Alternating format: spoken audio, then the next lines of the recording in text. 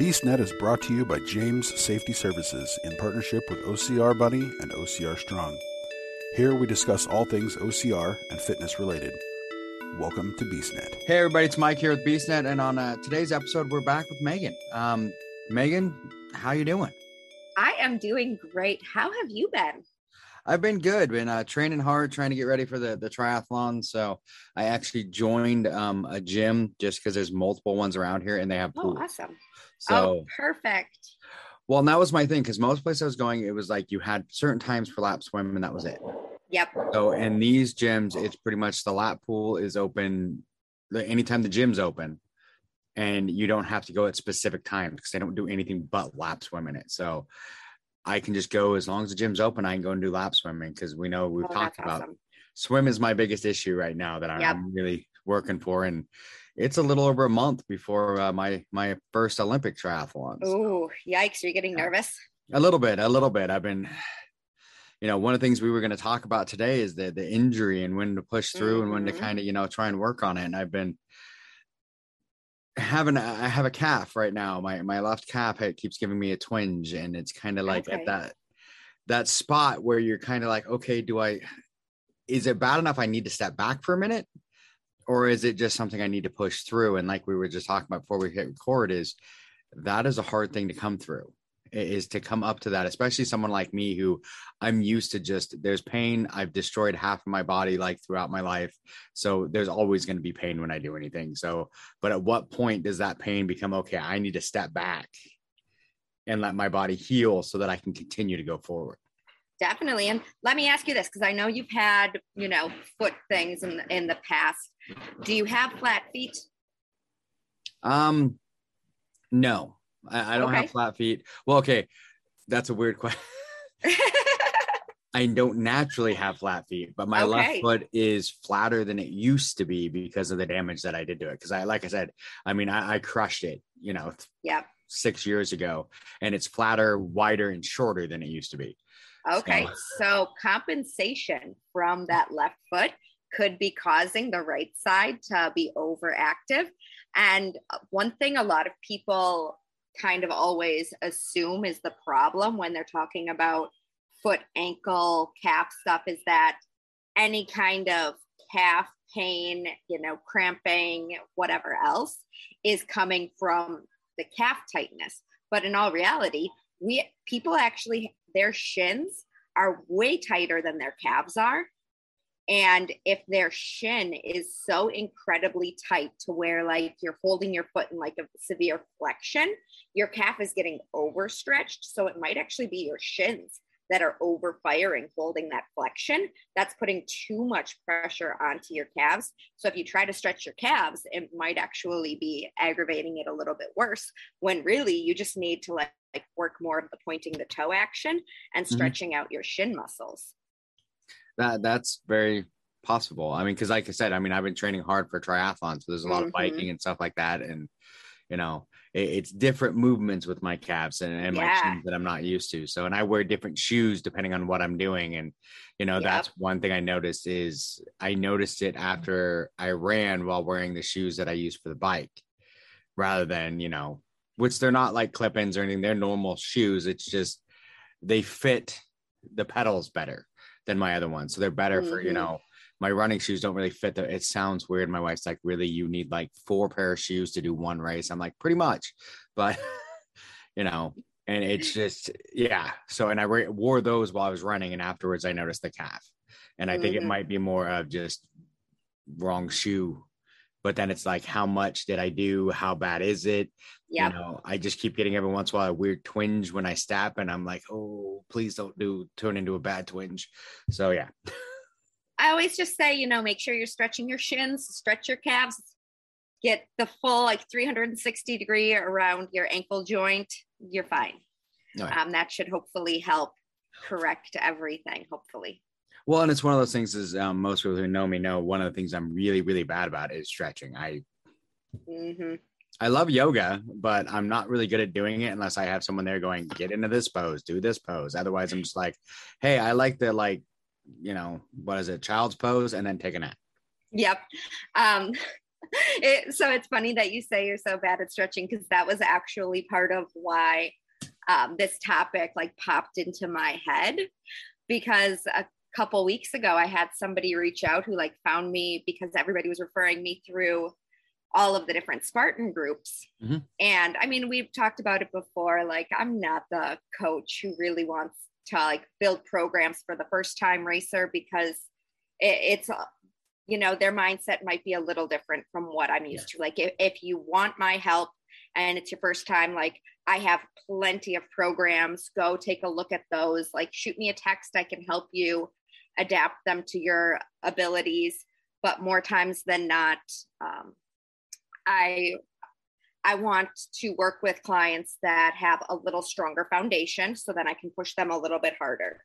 And this guy very much starting from scratch. I wrote up a program for him. I sent him a bunch of mobility work, and he messages me back. He's like, I'm doing the mobility, and oh my gosh, this is a workout in and of itself. And like, I get that all the time. So I'm joking it off. I'm like, haha, yeah, well, a warm up should get the body warm. Like if you're not sweating at the end of your warm up, it didn't do its job. And then he got like really upset and was like, no, like this is way outside of my level. Like I'm going to go find something else to do. And I'm like, I sent you base warm-ups. If you feel like the warm-ups are too difficult, like we can adapt them and like tell you where to start with it all. Yeah. Like one, you paid for a personalized training program, but here, let me hop on a call with you. I can like complimentary, I'll take you through this, but you also just paid for here. I just want you to write up a program for me. So unfortunately, it doesn't come with as much of the full, let me tell you how to get into everything. But I was going to do it. So he's like, I'm just going to find something else. And it really concerns me that somebody gets so frustrated about mobility and warm-ups that they would much rather just skip over all of that and go straight to lifting weights. And it's like, too many people do it. Mm-hmm. But like, especially in obstacle course racing, the mobility work, the warm-ups, those are like basic things that you're going to need to get through all of the different obstacles. Like, I know you're not the biggest fan of yoga, but that child's pose that you love to do, that's stretching out your shoulders. That's going to help you to get more range of motion so you can swing across a multi-rig or a monkey bars. And like, if I tell you to go do some bear crawls, some crab walks, whatever else, you know what that is? That's getting you through a barbed wire crawl. Like, there's so much more functionality to these warm-ups and this mobility work than just stretching out your body. It's literally connecting all of the dots to make sure your body is moving successfully in every which way. Well, I think too many people look at, like, they see people, I mean, even like the Marvel superheroes that we see, you see Thor, you see all those guys, and they're just jacked. And it's like, in all reality, I mean, if I was to look at all the Marvel superheroes, the one that I'd want to be most like is Ryan Reynolds. One, because I mean, he's Ryan Reynolds, and I mean, I would switch teams for Ryan Reynolds, just saying. But he's mobile. He's functional fitness, and we've talked about this before. I love the functional. I don't want to be jacked. I want to be functional. Yeah, definitely. And I mean, most people with muscle mass have less mobility. It is possible to have muscle mass and functional mobility. You just need to know how to go about doing it. And that's where your mobility work comes in. I'm a big advocate for animal flow. It's basic movements of a bear crawl, a crab walk, different kinds of ape walks and whatever else, where you're moving your body in a 360-degree fashion. Because no matter what we're doing on course, nothing is straight, forward or side to side. You have to be 360-degree in every single thing you do. So we need to be moving our body 360 degrees. I hate saying the words stretching and flexibility to clients, because in all reality, if you tell somebody to go stretch or you're not flexible, that just means that your body doesn't bend in one particular way, a certain way. Mm-hmm. When in all reality, mobility means your full, well-rounded movement with elongation. And yeah, it's a little bit of flexibility, but it's more about your body's ability to move through that range of motion instead of just go to a certain point. Yeah. And it also, like you're saying with the mobility, a lot of times there's a workout that goes with that. So it's functional movement, and it's functional fitness. And it's one of those things that a lot of people don't think about, that they just want to go pick up weights and lift heavy. And it's like, cool. But like you said, how's that going to help me in a Spartan race? If I build, my muscles up too much in my arms, now they don't move right. And I can't do monkey bars. I can't do those. It's you've got to have the functional fitness. I mean, I'm not saying lifting weights is bad. I'm just saying that alone is bad. Oh, 100%. And I've been a weightlifter for my entire adult life. I love lifting weights. That's what I gravitate towards most. But I mean, I was a gymnast. So for me, my training has always been very movement based, and a lot of strength training, a lot of that functional strength training is mobility mixed with strength. And that is the beauty of mobility work. It's not sit and hold a stretch. It's work the full range of motion, and then maybe you add in a little bit of extra resistance. I mean, in bodyweight work, gravity is our resistance. You're moving through your given range of motion under resistance. If you're deadlifting, if you're doing some squats, you have that extra resistance and gravity is pulling down, and you're working through your given range of motion.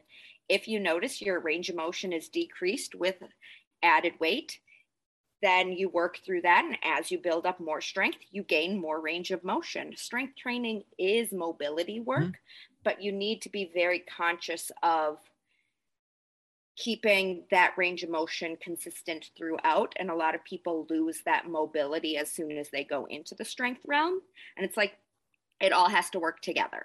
Yeah. So for that individual, I said, you don't have to start the strength training program today. Spend a couple of days just getting used to the mobility, because for him and for a lot of people, that mobility work is your workout. You need to be able to work your body weight, mobility, range of motion before anything else. Sorry, I have a... You have a what? My mom is attempting to call me. Oh, it's always good. Hi, Mom. Oh my gosh, stop. Technology is amazing. And I'm like hitting buttons and it's not working. And fun times. But yeah. I can edit that. I try to tell everybody, start with the mobility. Yeah. If you can't handle that mobility, why do you think you can handle adding external resistance? Yeah. And that's it. I mean, it's one of those things, mobility and everything else. It's like, that mobility, one, it's going to give you that functional strength.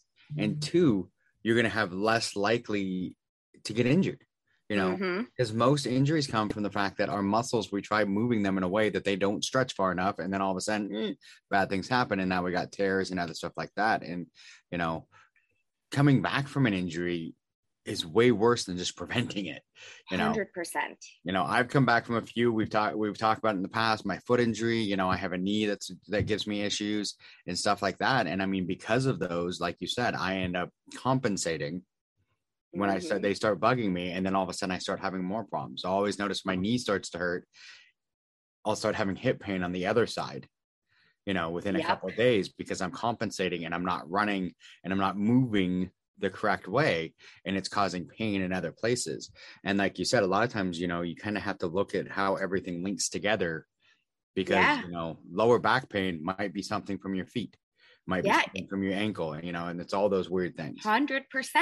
In grad school, I linked a volleyball player's lack of big toe flexion to her lower back pain. As soon as we had her increasing her range of motion in the big toe, she could jump off of her big toe instead of the side of her foot, and her back pain went away. As soon as she stopped stretching that big toe, it came right back. And a lot of people don't understand the correlation between it all. And that's why finding somebody who understands full biomechanics is such a great asset in training. One of my clients today, she emailed me. She's been dealing with a lot of like shin issues, feet and shins, calves, all of that lower leg stuff. She's trying to find the right shoes. And she herself is a personal trainer. She came to me and, she wants to get better with racing, but she also wants to continue to improve all of these other things. She said, went to my doctor and, he got me into custom orthotics. I told him that I have a pair of ultra running shoes that I really want to transition in. Her and I have talked about it. I told her, we're going to take it very slow. We're not going to go from, 8mm to 0.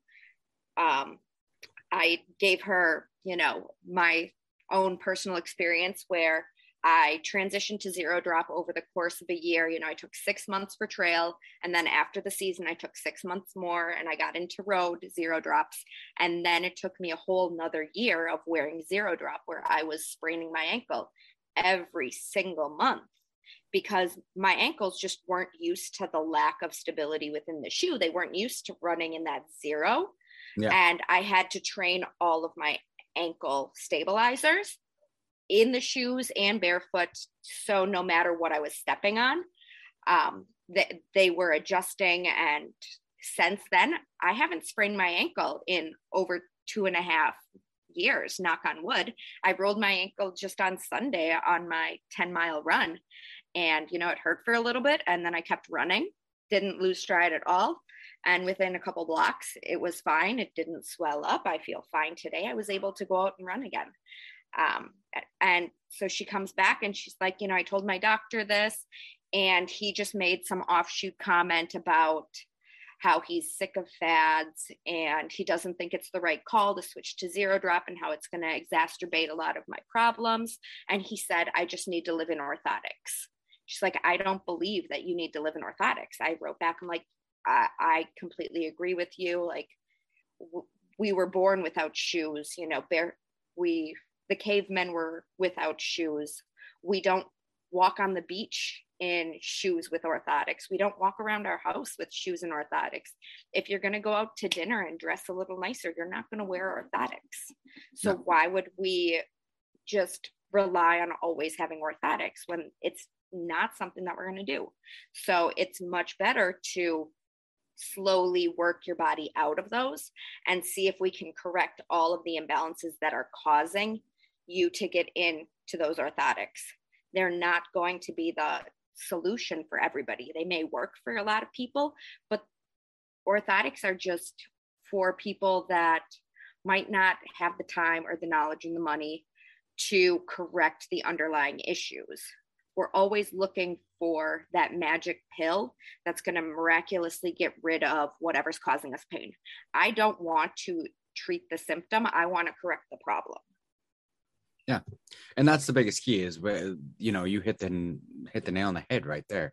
Most people want not only just the magic pill, but they keep treating the symptoms and nobody treats the actual problem. And that's what I see with a lot of things. It's like I get all the time when I lost all the weight and everyone's like, well, how'd you do it? What was your secret? And I'm like, my secret's no secret. It was hard work and diet.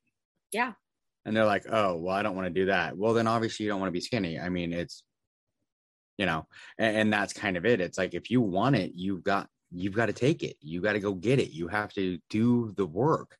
There is no miracle pill. I mean, there are some surgeries, some things that you can get that help you.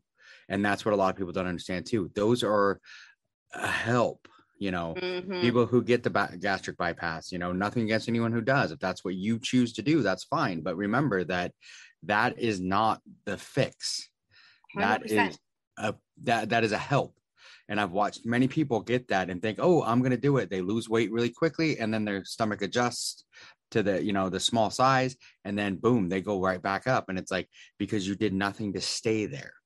Yeah. I have one of my best friends. He's also a strength and conditioning coach. He was an offensive lineman, so he's already a big guy. He was deadlifting like over 500 pounds a couple of years ago at his gym. And just like we all do, he scraped his shin on the bar. He ended up with MRSA, and it triggered a bunch of like bone infections. And through it, they found some some other like heart problems that have been hereditary. And it's set this like entire like ball rolling of heart surgeries and, fluid retention and everything else, to the point where he's been told, you can't work out. You have to go on a diet, this medical diet. You have to go to a cardiac therapist. He's finally, after 3 years of being told you're going to need weight loss surgery to save your life, he's finally able to do it, because even so much the littlest stress has caused him to have cardiac episodes, and he has to keep his heart rate very low, or else he could risk, heart attack and death. So in order to get his heart fixed, he needs to lose weight, but he can't lose weight because he can't increase his heart rate.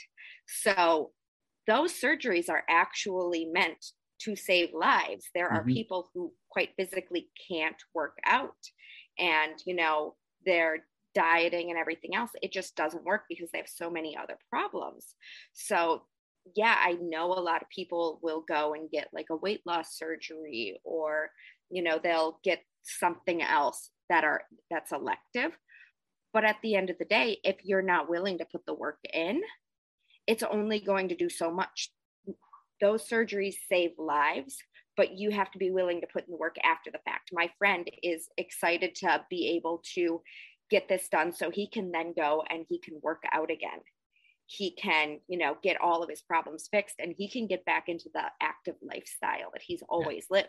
He can get back to coaching and, spotting his clients. So, and I've seen it work both ways. I've seen people, don't get me wrong, like I said, I've seen people that have got it who, they had major weight issues. They got it, they dropped the weight. And I know one's a coach now and coaches other people and all of that kind of stuff, has turned her life into a coach. Amazing job. I mean, amazing work. If you met her, you'd be like, wait, you were how big? It's shocking to even know, looking at her now. I mean, she's just as amazing. And I've seen a couple others that have had similar stories where they're coaches. And I mean, you look at them now, they're like, there's no way you were ever even slightly overweight, let alone like these people were like morbidly obese. So they did, like I said, they got the surgery that helped them and then continued from there. And I think that's where a lot of people make the mistake is there's nothing, I mean, with injury, with weight loss, with all of it, there's no quick fix.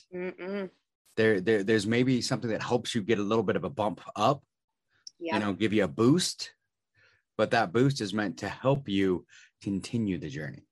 Yeah, I have one client, and he is like, bless his heart. I want clients that give me 100%, and he is giving me 150% every single day, calling, texting. He wants, to know what he should be doing and everything else. So when I started working with him, he had no ACL. He was having biceps tendonitis in his shoulders. He was having a lot of just chronic aches and pains. And he was going to, a physical therapist for his shoulder, a physical therapist for his knee. He was working with me. He was working with another guy. And I'm like, hey, listen, like, let me help you, and let's find a way to correct all of this in like a functional way. So anytime he gets, aches and pains, it's, oh, well, my knee's bothering me again, so I need to take a day off, or I can't run this week because my calves are hurting, or whatever else. And I'm like, listen, you tore your ACL last year. You didn't get surgery. You had already torn that ACL years prior. You're having elbow issues. You're having shoulder issues. How long have you been dealing with this stuff? And, oh, well, it's been, so long. Like, you have put damage on your body for years. It is going to take just as long to come back from it. Yeah, we are working to fix your shoulders, your knees, your hips, your ankles, everything. But you have put so much damage on your body for all this time. Your body doesn't like to get uncomfortable. It doesn't like these aches and pains.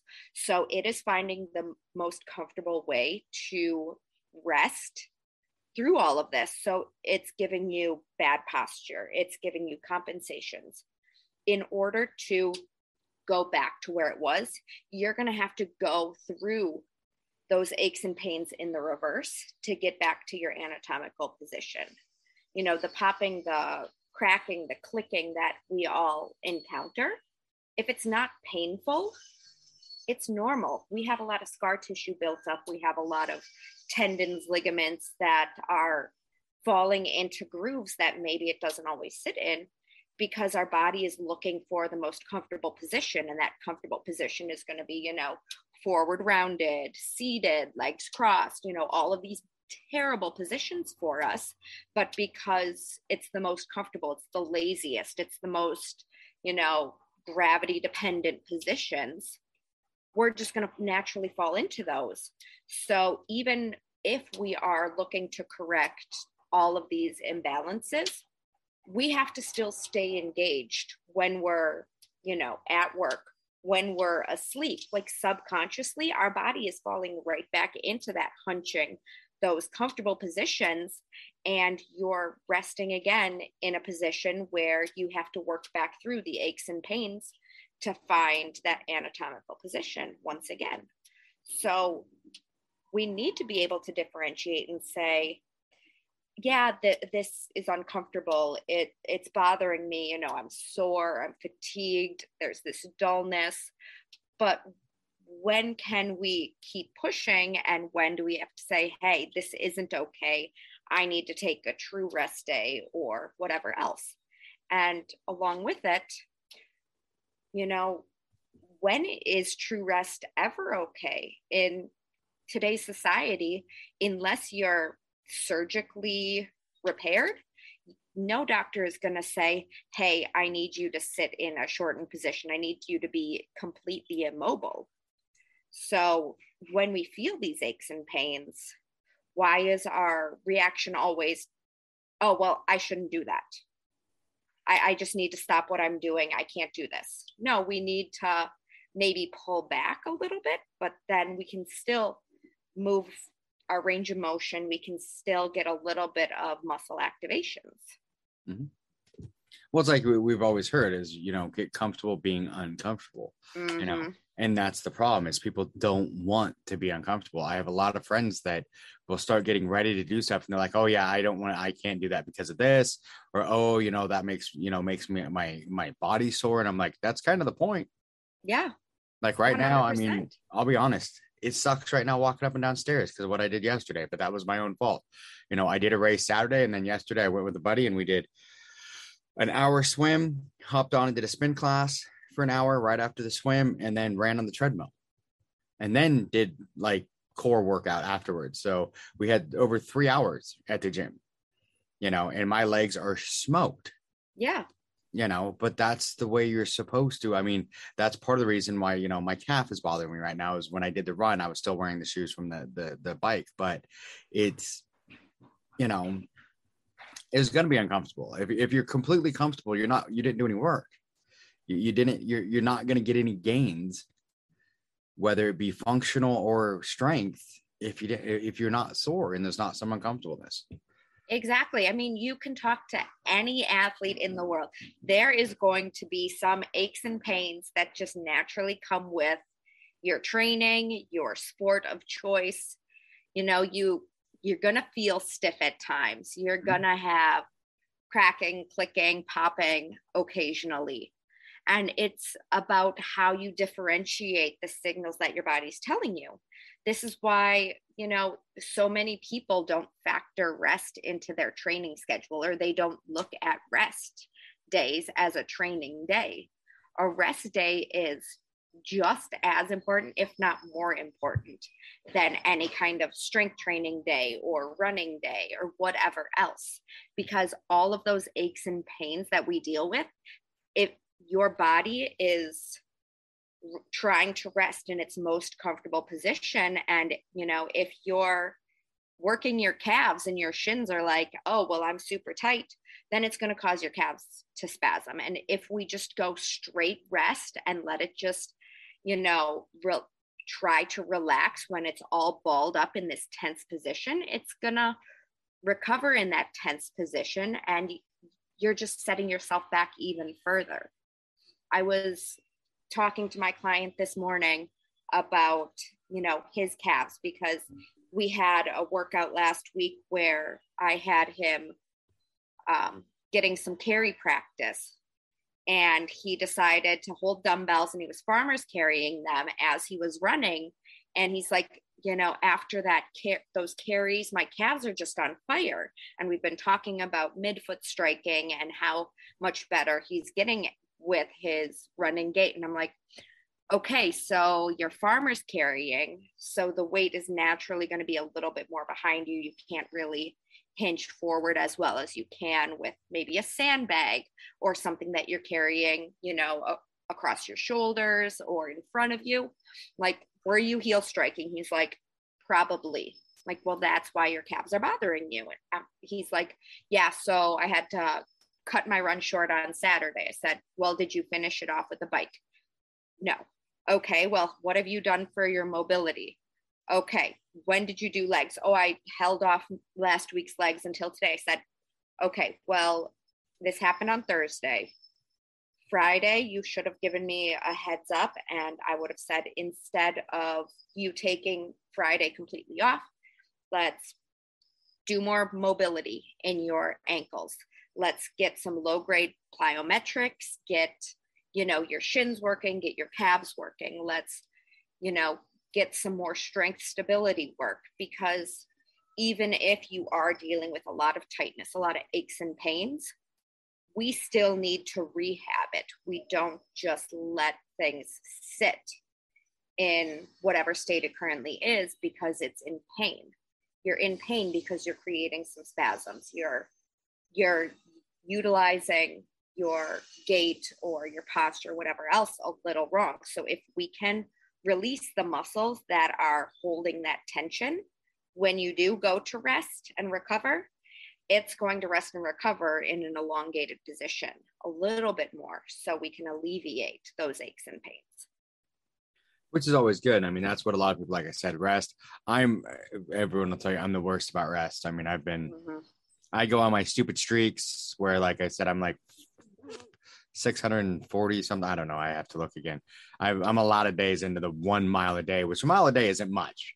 Mm-hmm. But this year I've actually been, since the first, I've ran a 5K a day. Yeah. Every day. Yeah. That's insane. Rest days aren't my thing. Well, but I will be honest. There are some days that I consider my rest days. And that's where instead of running the 5K, I'll go walk a 5K. Yeah. You'll go walk it. And that is completely okay. I mean, we should be walking every single day. We should be moving every single day. I mean, I have one client that when he started training with me, he's like, I'm a crazy person. I just want to give you a heads up. I am doing a Murph a week for an entire year. 1 Murph a week. And I'm like, well, that's crazy. He's like, but I'm not doing it all vested. When he had some issues that popped up throughout training, he maybe moved his mile run to a mile on the rower. Mm-hmm. He broke it down differently every single time. Like, he's been very conscious about it all. I'm like, okay, just as long as you're very conscious and, I would prefer that clients get 1 true rest day a week. But if you are getting active rest elsewhere and you're keeping your heart rate low, you're keeping your mobility up, okay, I'm okay with this. Is this guy in Washington by any chance? No, he's not. Okay. Because I know a guy in Washington that's doing that. A Murph a week. He's in Massachusetts. But I'm training a lot of people for upcoming ultras. And one of my clients is running Montana. And I programmed her out for her taper. She was looking through everything and she texted me and she's like, hey, Megan, like, I'm looking over the taper. Everything looks really good. I just had a question about race week. It looks like I don't have a rest day leading up to the race. And I wrote back, I said, thank you for asking. I have a very strict program. And the reason why I don't give you a true rest day leading up to a race is because I want your body to stay loose and mobile if, that you go in the day before a race and you haven't gotten out and, worked your legs a little bit, worked your heart rate, you're coming in and your body has rested in, its comfortable position, and it could have taken in all this fatigue and shortened up the muscles. And then you're going to go in and your body might not be too happy with its current range of motion when you hit 20, 25, 30 miles. Everything's going to start to tense up. So we just stay a little loose. Like the runs that you're doing on Thursday and Friday are very short.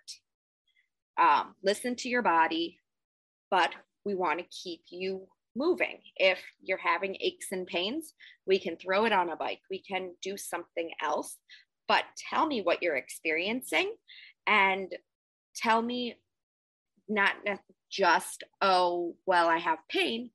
I'm always going to say, how would you describe the pain? Because pain to everybody has a different definition. So what exactly does it feel like? Where are you feeling it? Is it radiating somewhere? If you can differentiate between pain and discomfort, you're ahead of the game. And then you can start to decide, okay, this is a pain that I can work through versus this is something that I need to just stop. Yeah. And that's the hardest thing. And I mean, the thing is, most of the people that do these things, we do crazy things. We do things that most people are like, you're insane. You're stupid. Why would you do that? For me, I'm training for an Ironman, a half iron. And what a lot of people don't know is actually a month before that, I'm doing back-to-back trifecta weekends. So, at least it's not like last year where I did a trifecta weekend and then did the Ironman the very next weekend. So I'm doing back-to-back trifecta weekends. And then the month later, I'll be doing the Ironman. So it's kind of one of those things for me is I have multiple different goals in different places, but I still have that Ironman in sight. So I'm training hard for the Ironman, knowing that most of that training should help me with my mobility on the Spartans, and just to make sure to try not to injure myself while I'm enjoying the sunny, nice, beautiful weather in Hawaii on one of those. So, yeah. It's really tough. And again, we have it ingrained in our head that discomfort is pain. And that's not the case. One of the first things I was taught, as an athletic trainer, it's the same as, doctors, nurses, whatever else. We pull out a pain scale and say, how would you rate it from 1 to 10? And okay, how do you describe it? And based on the description of what you're feeling, then we can kind of differentiate, okay, is it muscular? Is it ligamentous? Is it, neurological? And we can narrow down where that discomfort is coming from and pinpoint what is causing it. But not a lot of people understand that. So when I talk to my clients, I say, okay, 1, how would you describe it? Is it sharp, shooting, numb, tingling, dull, achy? Does it radiate? Is it shooting up? Is it shooting down? And then from there, they're like, oh, well, it feels like I'm being stabbed. Okay, that's a bad sign. If it's a sharpness, we don't want to work through that. If it's like numb, burning, don't really want to work through that. But if it's like fatiguing, your body's just really tired, or it's like creeping slowly, okay, we want to be a little mindful of it. But if it, is instant when you start working out, and then after a little bit, it kind of fades away, okay, that tells me it's an overuse thing, and your body's really tight. It needs to be stretched a little bit better. It needs a little bit more range of motion to find its natural position. But that's something that we can work through to an extent, as long as it's not, again, causing any sharp shooting, burning, tingling type of sensations. But then also I say, okay, how would you rate that pain on a scale of 1 to 10, where 10 is you just want to chop it off? And as soon as I say that to somebody, their eyes get wide, and they're like, that's insane. I'm like, well, but that's what a 10 is. 10 is supposed to be maximum pain. Yeah. If you're screaming saying this is a 9 out of 10, I'm like, really? You would you're that close to just wanting to chop your limb off, or, you know, it's so incredibly intense. And then it's suddenly like, oh, well, it's a 5 or it's a 6. And like, if a pain is like 5, 6, 7, okay, maybe there's still some room in there. So maybe it's not hindering you as badly as you think it is. And that's another thing that we want to take into account. Like, is it more of a mental thing or is it more physical? And especially, I mean, you and I know as endurance runners, if you've been in the ultra game, if you've done these excessively long events, your mind plays tricks on you. And you need to learn how to shut off the mind and just pay attention to the body. So we do these body scans and say, okay, where are we feeling issues? You know, if depending on what shoes I'm in, maybe my arch is, you know, aching a little bit more than it would in the last pair of shoes I was in, or my turf toes flaring up. Okay, well, I've dealt with that for so long. Yeah, it's not the most comfortable, but it's not hindering my gait, so I can keep going. Okay, next, ankles up. I've rolled them a couple times, but there's no pain. I can keep going. Knees. Oh, well, my IT band's kind of sort of starting to bother me. Pay attention to it and see if it gets worse. That kind of stuff. But, you know, for the average Joe, first time Spartan, whatever else, they may say, oh, wow, no, this really hurts. I'm feeling, you know, this sharpness in my shoulder, but then it's like, is it sharp or what happens to it? And how can we differentiate between it all? Because we are going to get a lot of soreness in our shoulders, in our forearms, in our hips, in our knees, in our ankles. It's just the nature of the beast. And it obviously it's easy on course to say, well, we just have to get to the finish line, but then can we go right back into training, or are we going to say that Spartan race made me hurt so bad I need to take 1-2 weeks off? Well, no, because now all of that, those aches and pains, they're shortening your muscles in ways that you've never worked on before, and it's just going to add on damage in ways we don't want. Yeah, and that 1 to 2 weeks turns into 1 to 2 months exactly most time, and then that goes farther on. So, and It's one of those things I can talk about that, like with the running and all that. When I first started running and everything, I would get, and people used to crack up. I talk about my calves just right on that verge of cramping and just hurting so bad. And they're like, are you going to be okay? I'm like, give it another mile and they'll open up. And they're like, really? And I'm like, this is every run for me. Yeah. When I first started running, that's what it was. I just knew my body. My calves were going to be angry for about a mile or two, sometimes a little longer. But then after about mile 3, they would just start opening up and then they were fine for the rest of the race. And it's just 100%. like, that's every endurance run for me. 3 miles. I'm like, my calves are really tight. Like, especially if I run one day on trails and the next day on roads, like, okay, my calves are really tight. My glutes are slowly waking up. And then after 3 miles, I'm good to go. But, you know, that's me. 5K is so rough because you're just getting in. Yeah. And like an endurance run, my stride is shorter. My pace is lower. I mean, again, I'm just trying to find that comfort zone, and my body, it needs to get a little bit more warm. But again, this is why, you know, yeah, I can lead new Spartans to where I have training, but I don't necessarily want to train somebody who's just looking for one race, because as soon as they, you know, cross that finish line at Killington, they're like, I'm done. Whereas, you know, my client that signed up for the Montana Ultra, she was looking at the schedule and she's like, I see I have a 20-minute run the day after the Ultra. I'm like, yeah, that's like your shakeout run. That's making sure that your body isn't recovering in like this really shortened position, and to make sure that you don't have these aches and pains and these overuse damages. And she's like, okay, so then would you be able to help with what I should be doing like in the weeks after? I'm like, yeah, we're going to have a recovery week. Like, we're going to ease you into a bunch of stuff again. But, you know, first time Killington racer who says, I just need to get through Killington, they're not thinking, oh, well, what do I do on Sunday? Or can you help me with the week after, because they're like, hey, I crossed that finish line. I'm good. I'm on to my next adventure. And that's the tough part. Because I mean, that's one of the things why a lot of people are surprised, like why I like the multiple weekends where I have like 2 races in a weekend, where I have the big race on Saturday and then Sunday, either 1 or 2 shorter races. And they're like, why? I'm like, because Sunday's active recovery for me. Mm-hmm. I'm moving. I'm still getting everything going. I'm getting the blood flowing into those muscles. And then, you know, it's like everyone cracked up because last year I did the Hawaii trifecta weekend. And then all of a sudden Monday rolls around and I'm running like a 10K. And they're like, what are you doing? And I'm like, keeping my muscles moving, you know. And one, it's gorgeous running in Hawaii. I mean, why wouldn't you? But, you know, I found the greatest little trail right off our hotel in Ala, just right down the now.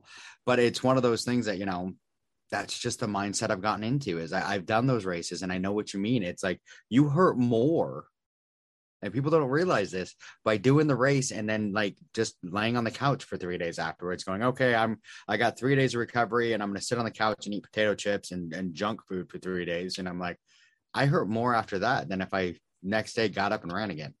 Exactly. Every single ache and pain we experience, whether it's from a tough workout, a tough race, you know, staying stagnant for too long, those are stimuli for different parts of what we're doing. You know, if you're excessively sore after your first workout of not working out for a while, that's your body saying, haha, why did you stop doing what you were doing? This is, you know, that you did something right, but I'm going to congratulate you by making you very sore, very stiff. If you don't move because you're too sore, too stiff, it continues to hurt. But if you get up, you move and you stretch and everything else, it slowly goes away. And then if you keep doing what you're doing, it's not going to come back on as strong. If you're really sore after a race, that means you did something you weren't prepared for. If you're really stiff or you have aches and pains after runs, okay, maybe you were running on a terrain you weren't used to, or your stride is changing a little bit. Hell, you might have had to deal with, you know, incline, decline, that just wasn't something natural for you. I have one client that says he does not want to run on trails ever. Said, my calves are just way too tight whenever I run on trails. And I can't walk for the next week because my calves are just so sore from running on trails. I said, we race on trails. Why would you not want to run on trails? Like, that soreness is your body adapting to the changing terrain. If you're running on a road, you're most likely not tripping over branches and rocks. You're not having to use your ankle stabilizers quite as badly. But also, trails are softer on your joints.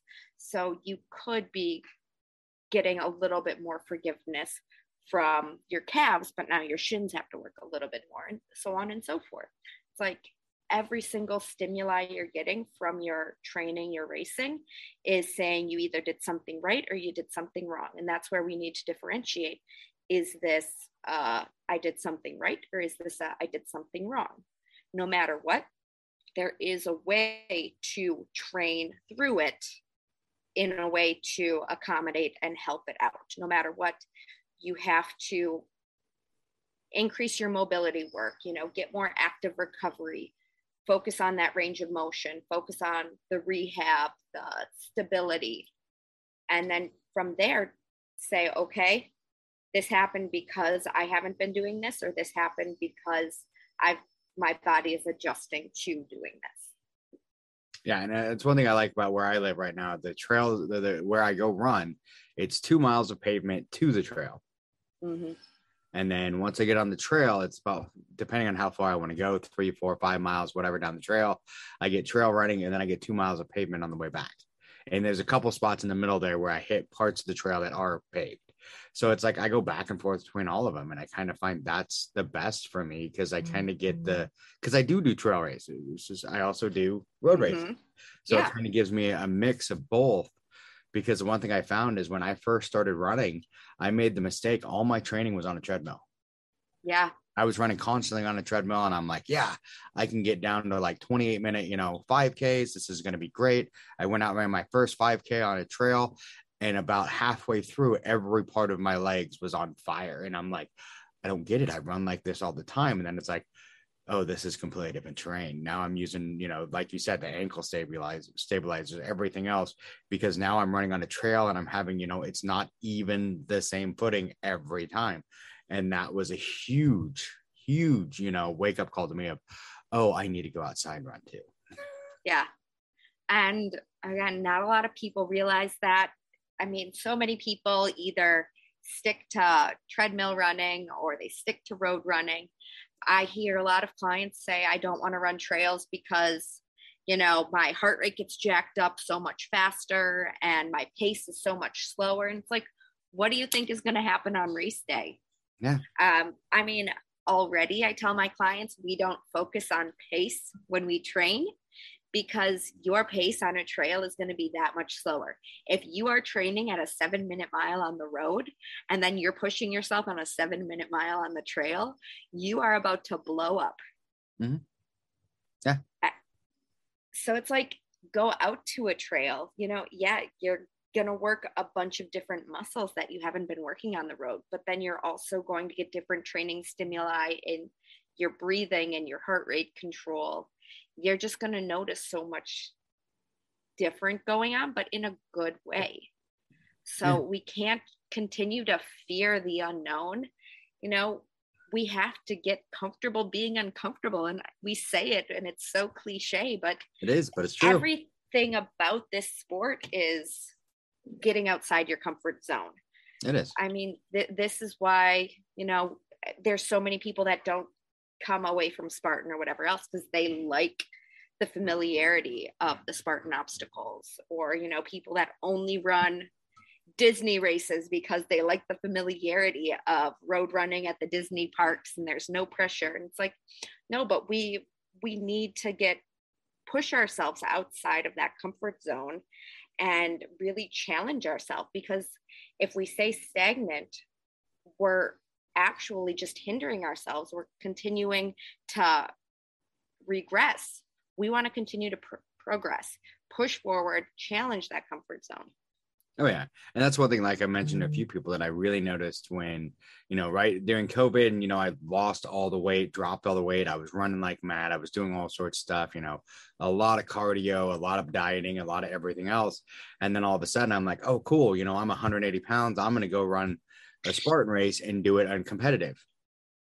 I failed more obstacles that day than I have in most of my open heats. And everyone's like, why? And I'm like, because I focused so hard on the running and the cardio, I hadn't lifted anything heavy or tried an overhead obstacle or anything like that in over a year. So all of a sudden it's like, oh, hey, hang. I was able to do the monkey bars, but most of the other hanging obstacles, I had problems because I wasn't used. Those muscles hadn't been used in a year.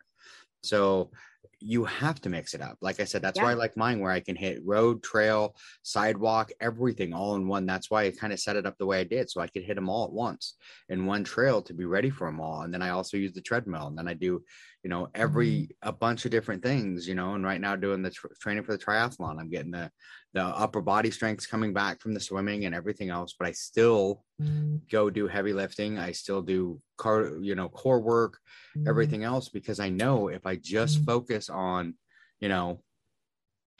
just the swimming, biking, and running, that it's not going to help me in the Spartan races. It's not going to help me anything else. And I'm not going to have the real functional fitness that I want to have.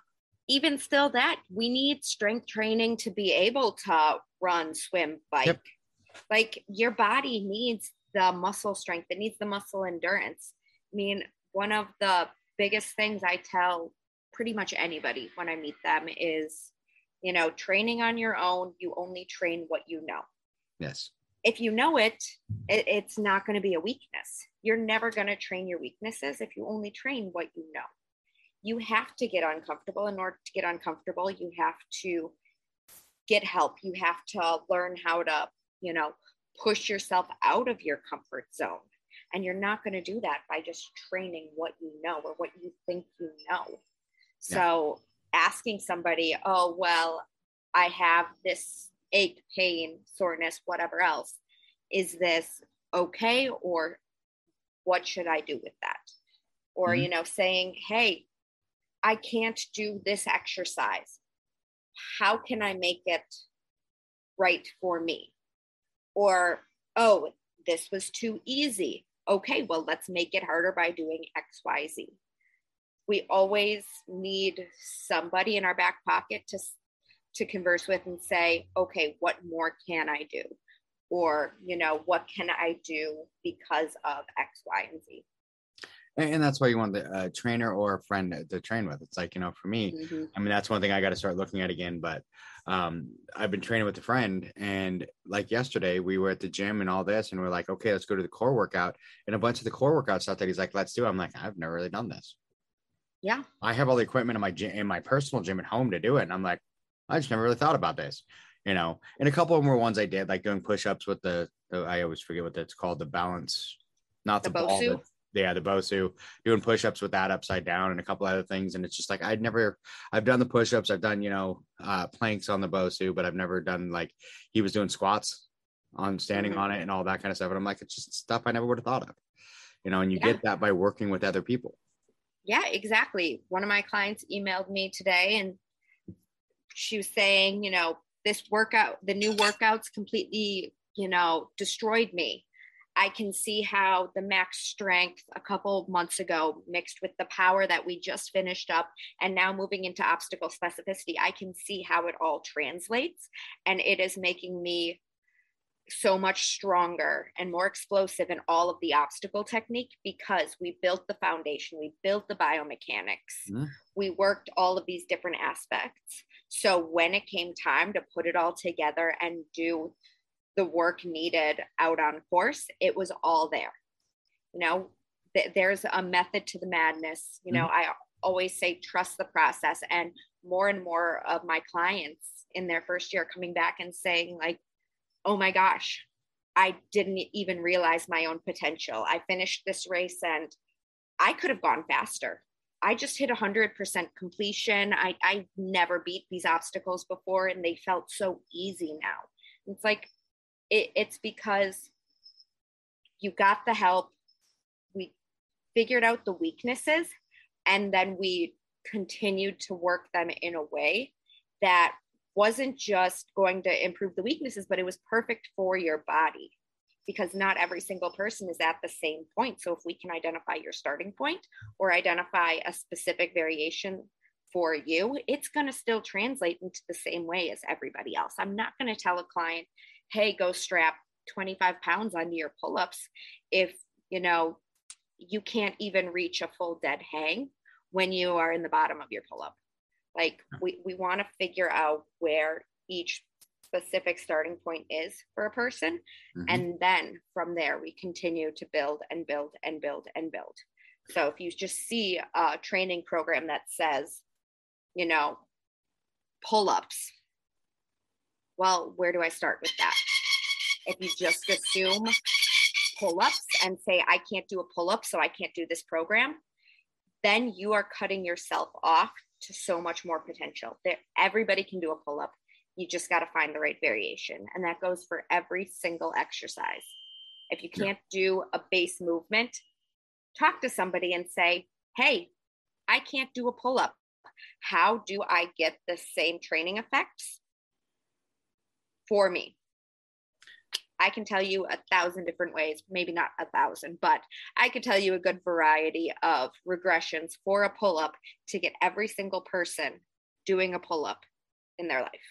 Yeah. And that's the thing too, is a lot of people got to remember too, they hired a coach for a reason.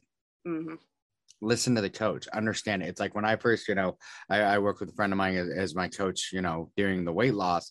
And that was one of the things I worked on was I'm like, hey, I'm doing great at like the running, but everything else is starting to have problems because I don't do it.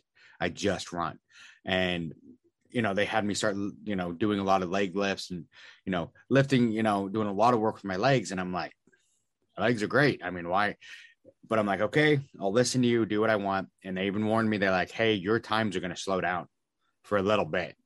And I'm like, okay, I'll trust you.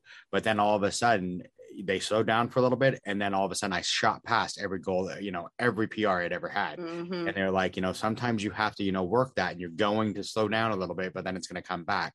And as a lot of people have problems, if I hadn't trusted my trainer, and just been like, hey, my time is slowing down. This is a problem. I'm done with this shit. That would have been an issue. But because I was like, okay, no, I'm going to trust my trainer. Mm-hmm. And then all of a sudden I saw those gains. And that's where a lot of people have their issues. Like you said earlier with the one guy who's like, oh no, this is way too hard for me. You know, you can't do this. Instead of saying, hey, this seemed a little more difficult than I wanted. What would you suggest? Should we adjust it? Should we do this? Should we do that? Trust your trainer. If you don't give them the feedback, your training's only as good as the feedback you give the trainer. Exactly. And again, like, not somebody to train a person for their first race. If you are going to come to me and you want a personalized program, but you don't want the guidance of coaching, unfortunately, I'm not going to be there saying, hey, what's going on? What's going on? What's going on? Yeah. I mean, at the end of the day, you bring your car into the shop. Your mechanic isn't calling you personally and saying, hey, just wanted to check in to see how your car's running today. Like it, but if you notice a problem, if you know your car's making a noise or it's not running smoothly, you call them up and say, hey, this is what's going on. What can we do to fix it? Same thing. If you are noticing that an exercise isn't working as good as you would hope, reach out to me. I'm not gonna say, oh no, well, you paid for a personalized program, like I'm not gonna help you. Like, no, I want you to get the benefits out of training. Ultimately, all the clients that get results get them because we work in a partnership, and the more results you get, the happier I am as a coach, because you're going to come back to me and you're going to continue to see continuing results. My training speaks for itself, but I want to share all of the success stories. So if you're doing it on your own with my program, I still would love for you to say, this exercise isn't working, or, hey, I'm getting this ache and pain. What more can I do with it? How can I modify this? And I will, I'll change the exercise. I'll give you new modifications. I'll tell you how to switch it up. It's not always going to be, just drop your weight or add more weight. That there is a specific methodology behind it all. And there are going to be some weeks where it's like, oh my gosh, the weight that I've been using for the past 2 weeks, it feels really heavy and I couldn't finish out the sets. Okay, we want to be pushing to fatigue on these sets. Or if you felt like you could do more reps, maybe you need a harder variation or you need a higher weight. But tell me these things so we can figure it out. Don't just always assume that you're going to get the results that you want based off the program if there's a disconnect between, the variation or something going on with your body. And that's so true. I see so many people buy the cookie cutter programs, which, like I've said before, I have no problem. The cookie cutter programs work for you. I'm great, but they get you to a certain point and that's it. Yeah. And I had major issues. I got the cookie cutter programs and I wanted to try them, but a lot of them had a lot to do with jumping and stuff like that. And at the time I still had the foot injury and I'm like, jumping hurts a lot. Yeah. And it took me a while to get that mobility back in my foot. And I had to lose a lot of weight and do a lot of other things to get that mobility back. But working with a coach that I'm like, hey, I have this massive injury that I had that I haven't completely recovered from, even though it's been 4 or 5 years. And then they were able to work with me on how to break that up, get that scar tissue moving, get the movement back that I needed, that I'm not going to get from that cookie cutter program. But from someone, talking to someone, hey, you built me this program, I'm having this little bit of an issue. You're not going to be just like, well, like you said, I sold you the program. Good luck with you. Have fun. Have a nice life. Right. No. I mean, I have cookie cutter programs. I don't like using them. I mean, that's what my ultra training is. And I tell everybody if they ask me, like, my programs are like base position programs. So I don't know what equipment you have, but if I say you're going to be doing a clean, it could be a sandbag, it could be a kettlebell, it could be a barbell, it could be dumbbells, whatever you have access to. But if you feel like you need a little bit more challenge to it, you can reach out to me and say, hey, like, I love this, but what more can I do with it? I'd say, make that a single arm clean or whatever else. And all of these base positions have so many different modifications. And sometimes you just need to find the right modification for you. Just like everybody has a different cue. If you say this is the problem that's going on, or if you send me a video, I'll say, you need to do this, this, this. The cues that I like to use are this, this, this. And if you can find a cue that resonates with you, there you go. Oh yeah. And that's what's great about having a real life coach is, I mean, someone who, it might be a cookie cutter program, but it's a cookie cutter program that you built, and I could reach out to you and say, hey, rather than most of those other ones, it's just a random mass produced that's going to work for maybe like 60-70% of the population to lose weight, build a little bit of muscle, but it's not going to work directly for you. It's like a diet.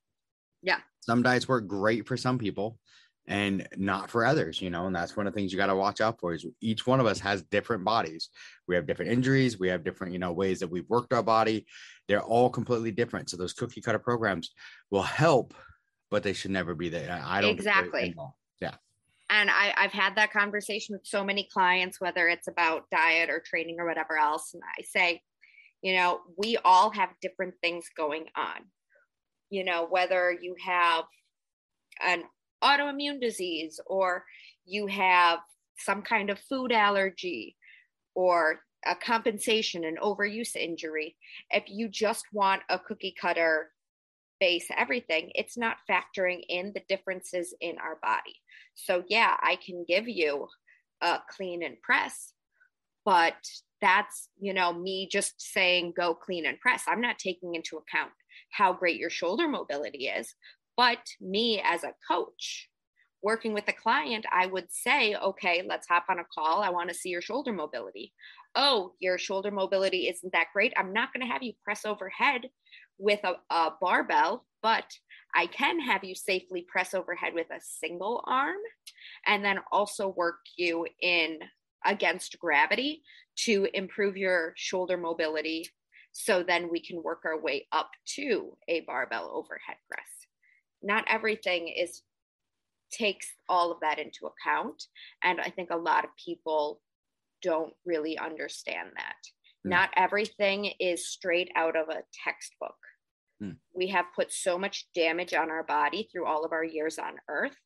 We are not the anatomical position that we were when we were born. We are not in that baby stage where our squats are supposed to be perfect and, you know, we can crawl in all directions on hands and knees.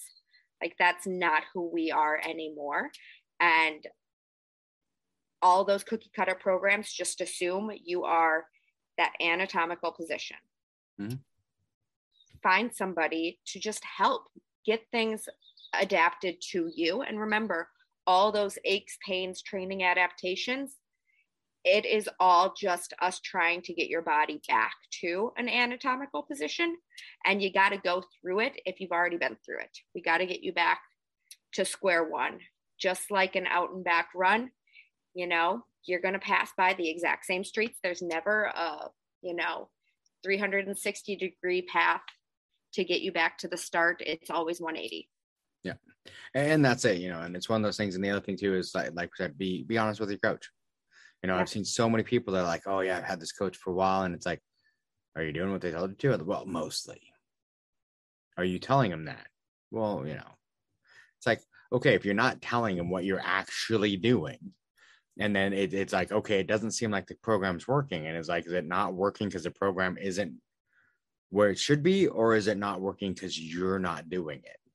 And that's what you see most of the time. People are like, well, this program's not working. And it's like, well, are you doing the full program? Well, with this modification, or I skipped this, or, I don't like this workout, so I just don't do it. And it's like, well, then you're not doing the real program. Yeah. And you have to communicate that.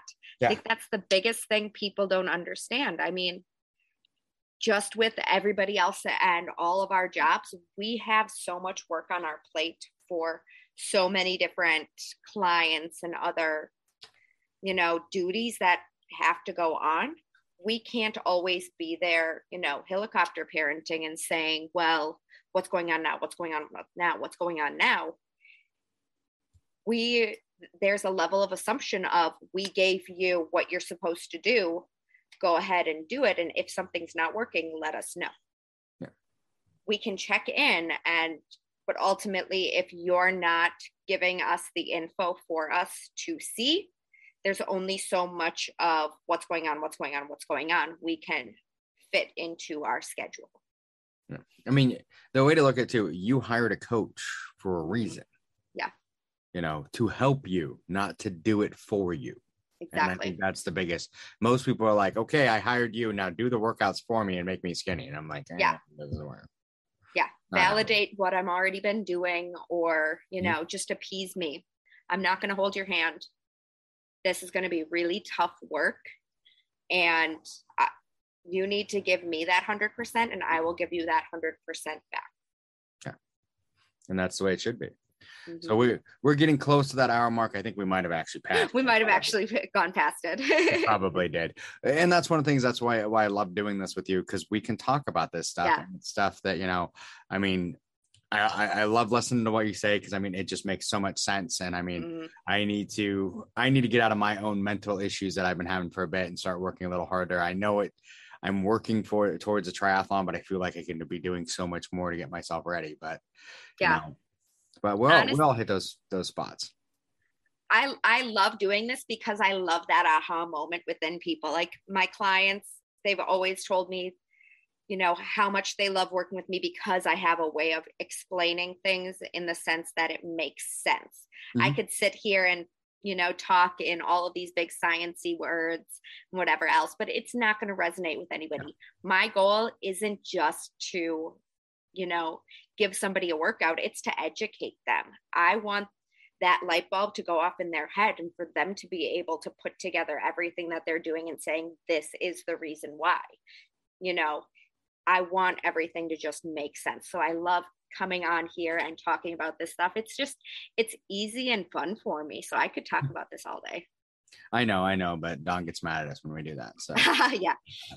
So we will definitely, I mean, we're going to have you back. I mean, we're going to do this once a month just to keep everyone, you know, up to date and talking to them. So I can't wait to talk to you again. It'll be a blast. Definitely. So anything you want to tell them in closing before we head out of here? No, I'm just really itching to get back out on the race course. I know I ran fit, I ran Boulder Dash, but I'm ready to really get this season started. I am too, but like I said, for me, it's more this year. I've done a couple smaller OCRs. I've got a couple ones coming up in May that are some fun ones for me that I like out here on the West Coast, some local ones, but I'm really nervous about the triathlons because I push so hard to try and do those good. And I'm so bad with cold water. So, and I've got to get, you know, better with that. Don't get as focused on performance in terms of like push, but just find that comfortable, uncomfortable spot. Just as you're going through it, don't look at somebody and be like, oh, they're beating me. Say, okay, how am I feeling? Do I have a little bit more? And that is what's going to keep you grounded and keep you moving, because everybody goes out way too hard. You know, just find that comfortable, uncomfortable, and hold it. Yeah, that's my biggest problem is when I notice it when I go to the pool, I jump in and I start swimming like head on, just as hard as I can. And then all of a sudden I'm like, no wonder I'm winded like in less than 200 yards because I'm going full on. I got to find that happy where I can just go, and I just need to go for 45 minutes to an hour to get, you know, the mile, 1.2 miles. I'd like to be a little faster, but 45 minutes to an hour, that's been I've been trying to keep that time in. So when I do it, that I can do that, because the bike I'm feeling comfortable with. If I can get past the swim, you know, I run every day, so I'm okay with that. But the bike, I'm feeling more comfortable. I got a better bike. I've got it all, you know, set to me and everything else. And I've been doing spin classes. So I'm feeling more comfortable about the bike. And I think I got it this year. So we're going to see. And if it all goes well, maybe next year I'll go for a full Ironman. But I think full is in your future. I think so. All right. Well, thank you, Megan. I hope to talk to you again soon. Yes, we will definitely talk soon. All right. Sounds good. Okay. Yep. Bye. Thanks for listening to the BeastNet podcast. If you haven't done it yet, find us on Facebook, like and share the podcast. Give us a review on iTunes or Spotify. All these things will help to expand the show in the future. Don't forget to subscribe and let us know what you think and what you'd like to hear.